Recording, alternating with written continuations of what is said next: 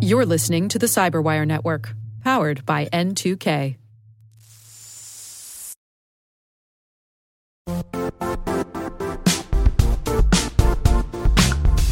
The IT world used to be simpler. You only had to secure and manage environments that you controlled. Then came new technologies and new ways to work. Now, employees, apps, and networks are everywhere. This means poor visibility, security gaps, and added risk. That's why Cloudflare created the first-ever connectivity cloud. Visit cloudflare.com to protect your business everywhere you do business.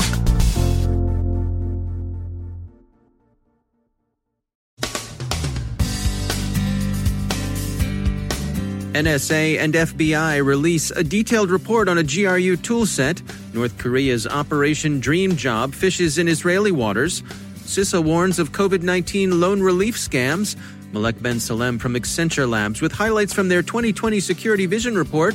Our guest is Mike Hamilton from CI Security, who clears the air on election security and the shift to absentee status. And crooks are using infection and job loss as retail fish bait. From the Cyberwire studios at Data Tribe, I'm Dave Bittner with your Cyberwire summary for Thursday, August 13th, 2020. The U.S. NSA and FBI this morning released a report on Drovarube malware, a hitherto publicly unremarked strain deployed by APT-28, which, of course, is Fancy Bear, Russia's GRU military intelligence service. The report describes Drovarube as a Linux malware toolset consisting of an implant coupled with a kernel module rootkit, a file transfer and port forwarding tool, and a command and control server. When deployed on a victim machine, the Drovarube implant client provides the capability for direct communications with actor-controlled C2 infrastructure, file download and upload capabilities, execution of arbitrary commands as root, and port forwarding of network traffic to other hosts on the network, all of which is, well, a lot. McAfee CTO Steve Grobman commented in an email that Drovarube is a Swiss Army knife of capabilities that allows the attacker to perform many different functions, such as stealing files and remote controlling the victim's computer. Drovarube can be detected, but the two agencies warn that, like other advanced rootkits, the malware takes some pains to hide itself, and so it may be overlooked if you're not on the lookout for it. The alert recommends updating to Linux kernel 3.7 or later, which will enable users to take full advantage of kernel signing enforcement. It also encourages administrators to configure systems so they will only load modules that have a valid digital signature. NSA and the Bureau don't say what they think Fancy Bear's objectives are with Drovarube, but they do scowl in the direction of the GRU's interest in election meddling. Fancy Bear's been there before. Still, with a Swiss Army knife, you can do a lot. So why is it called Drovarube, you're probably wondering? The word means woodcutter, wood chopper, or wood splitter. In this case, it's the GRU's own name. That's what the hoods back at the aquarium call it. Nice touch, that, NSA. You could Americanize the name as Railsplitter, but honest Abes, they're not. Another question. The alert is detailed and specific. You can get it from the NSA press room at nsa.gov, and it's a lively read that really put the G into GRU. Why release it? The authors say in an accompanying FAQ, "We're sharing this information with our customers and the public to counter the capabilities of the GRU GTSS, an organization which continues to threaten the United States and its allies. We continuously seek to counter their ability to exploit our nation's critical networks and systems." End quote. That seems right to us. It also seems likely that Fort Meade is letting the girls and boys over at the aquarium know that NSA sees right through them, wood chips and all. Phishing for job seekers. The technique and the fishers aren't new, but the target set has shifted a bit. The Jerusalem Post reports that the Israeli Defense Ministry says it detected and stopped a campaign by North Korea's Lazarus Group to gain access to Israeli defense companies. The Lazarus Group used a now familiar tactic, phishing in LinkedIn with a bogus job offer to targeted employees. Researchers at security firm Clear Sky, where they've given the campaign the appropriate name Operation Dream Job, have details. An approach may be initially made through a fictitious LinkedIn profile once some contact is established and a degree of rapport achieved, and this is LinkedIn, so the rapport needn't be very strong. The attackers can escalate through other forms of communication, like phone calls and interaction over WeChat. Eventually, a spear phishing email arrives bearing one of a small number of malicious payloads. The fake job offer is an obvious approach, Clear Sky points out, and it's got a fair chance of being effective for several reasons.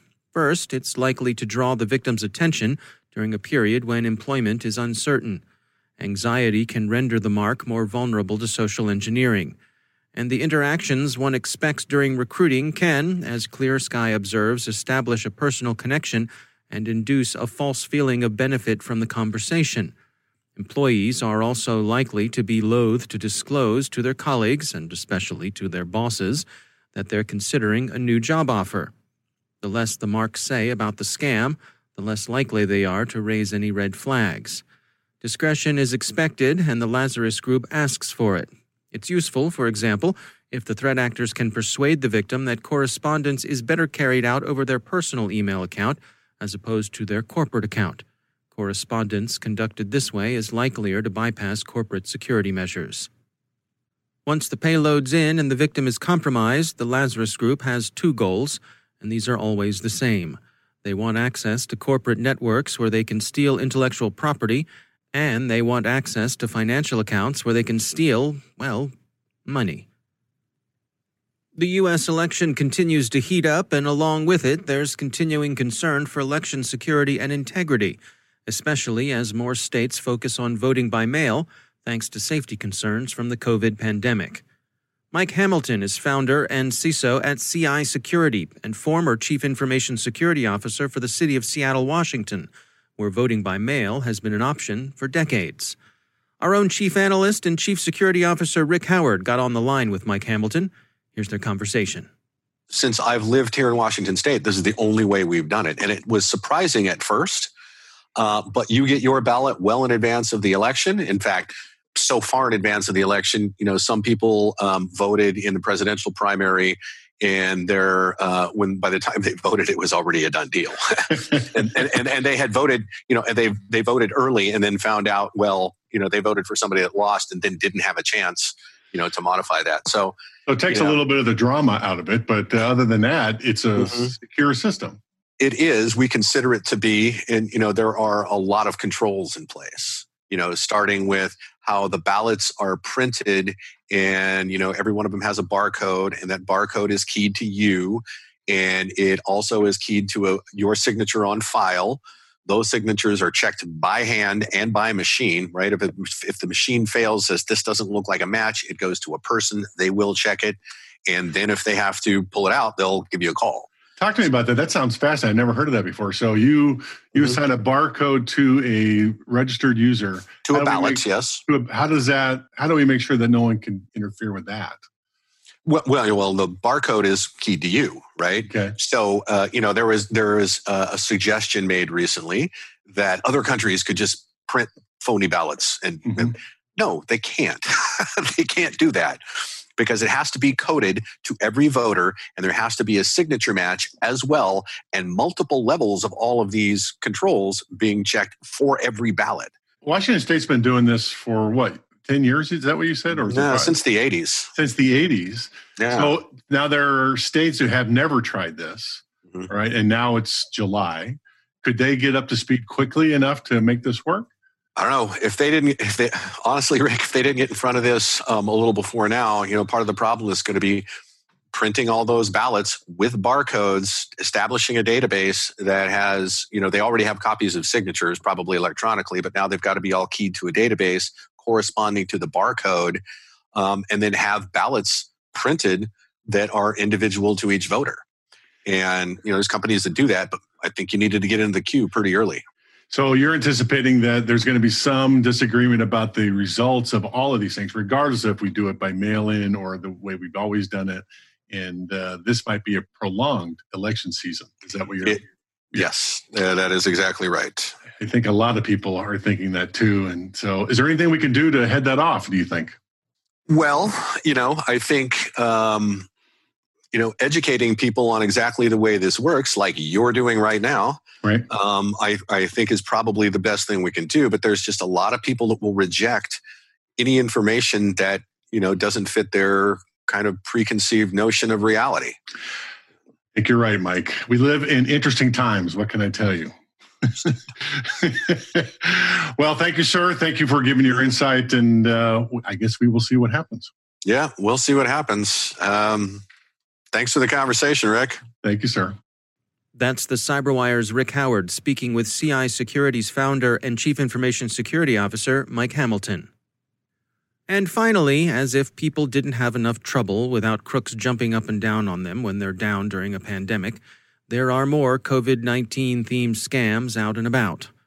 The U.S. Cybersecurity and Infrastructure Security Agency warned that an unknown malicious cyber actor is spoofing a U.S. Small Business Administration COVID-19 loan relief site in phishing emails. By these marks shall ye know them. The subject line is SBA application, review and proceed. The sender is disaster customer service at sba.gov. Don't go there. There are also phishing expeditions going after individuals, and these are baited with anxiety. So what are people worried about nowadays? A lot of them are worried about getting sick or getting fired. And the crooks, of course, take notice of popular fears. USA Today reports that people are getting spam telling them, hey, you've been infected with COVID-19, and hey, you've also just been fired. If you get one of these, take a deep breath and think about how likely it is that you'd be notified of either infection or firing by email. If you've still got a case of the yips, call your doctor or call your job for quick reassurance, and then pick up the phone and call the Federal Trade Commissioner's Consumer Hotline. Let's stay safe out there. We're all in this together.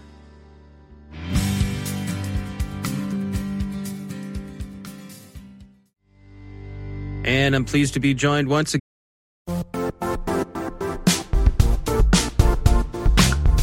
And now, a word from our sponsor, Zscaler, the leader in cloud security. Cyber attackers are using AI in creative ways to compromise users and breach organizations. In a security landscape where you must fight AI with AI, the best AI protection comes from having the best data. Zscaler has extended its zero-trust architecture with powerful AI engines that are trained and tuned by 500 trillion daily signals. Learn more about Zscaler Zero Trust Plus AI to prevent ransomware and AI attacks. Experience your world secured. Visit zscaler.com/zerotrustai.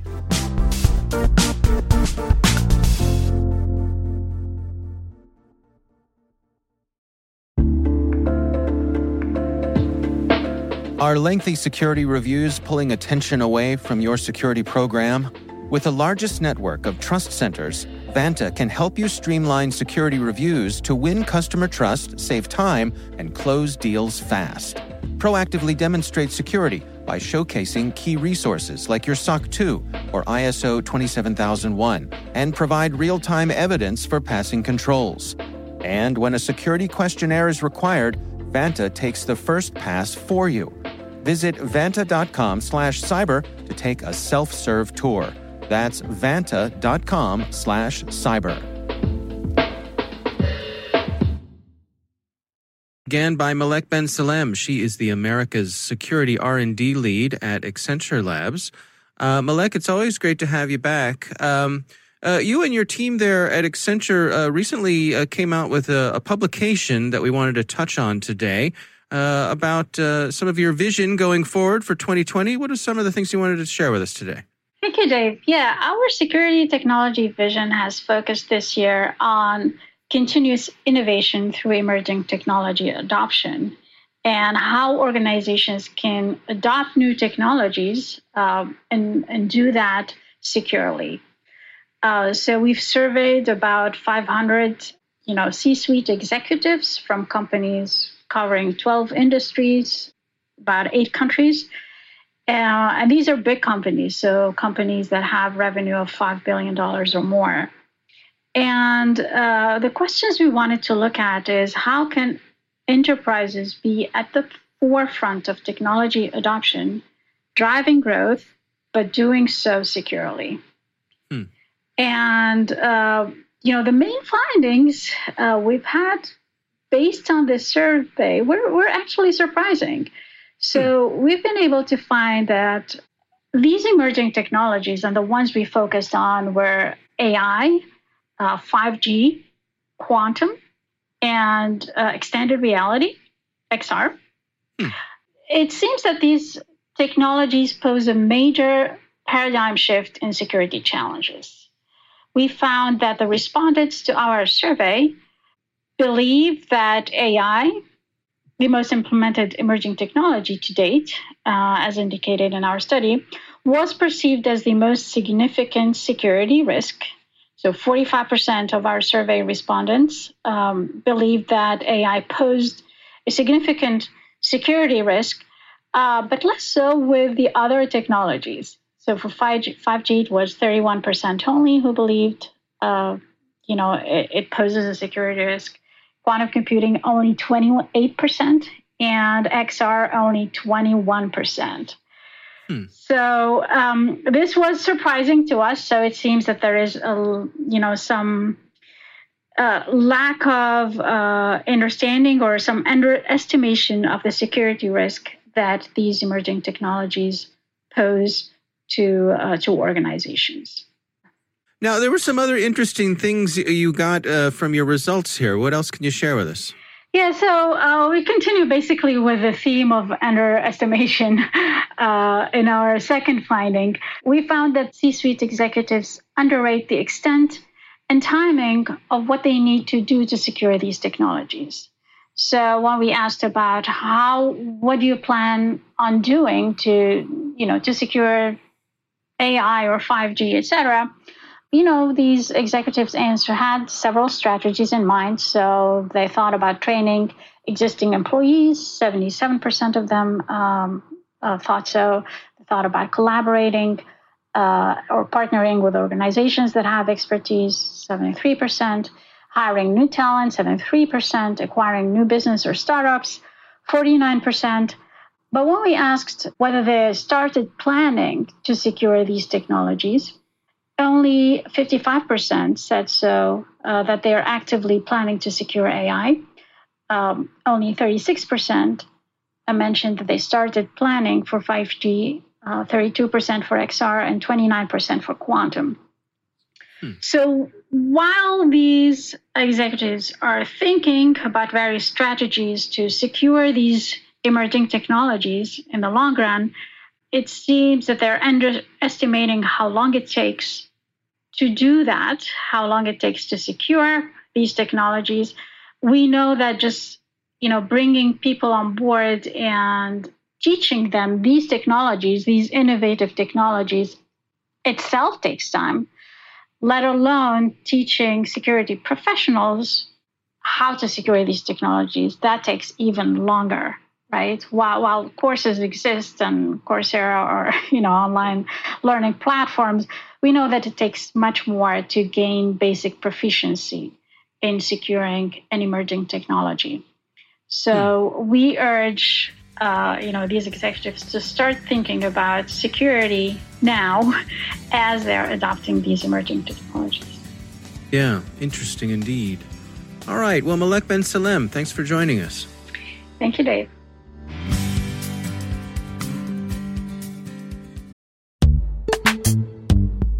Struggling to secure on-prem apps with modern identity? Don't worry, you're not alone. Join industry leaders from Fortune 500 organizations to secure your apps on any cloud with any IDP, regardless of your environment's complexity. Meet Strata's identity orchestration platform, Mavericks. Say goodbye to the headaches of app refactoring and legacy tech debt. With identity orchestration, you can modernize legacy apps to use MFA or passwordless authentication in a few weeks, migrate from one IDP to another, and so much more without changing the app. No matter your IAM use case, Strata extends the value of your current identity investments. And the best part? You can try it for free today. Visit strata.io/cyberwire to share your biggest identity challenge. and they'll hook you up with a complimentary pair of AirPods Pro.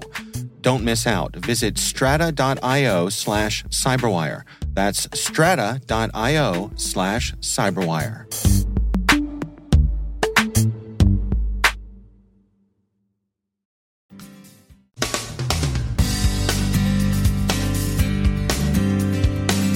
And that's the Cyberwire.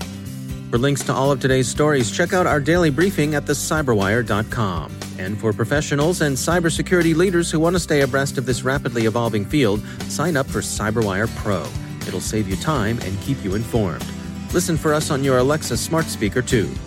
The Cyberwire podcast is proudly produced in Maryland out of the startup studios of Data Tribe, where they're co-building the next generation of cybersecurity teams and technologies. Our amazing Cyberwire team is Elliot Peltzman, Puru Prakash, Stefan Vaziri, Kelsey Bond, Tim Nodar, Joe Kerrigan, Carol Terrio, Ben Yellen, Nick Valecki, Gina Johnson, Bennett Moe, Chris Russell, John Petrick, Jennifer Iben, Rick Howard, Peter Kilpie, and I'm Dave Bittner. Thanks for listening. We'll see you back here tomorrow.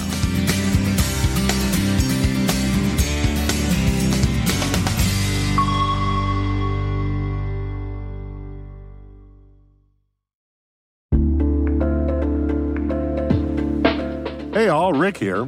At N2K Cyberwire, we're dedicated to continuously improving the quality of the news and commentary on our network. That's why we're inviting you to participate in our 2024 audience survey.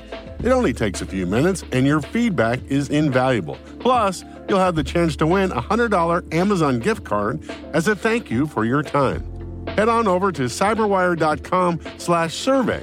That's cyberwire.com/survey to share your feedback now.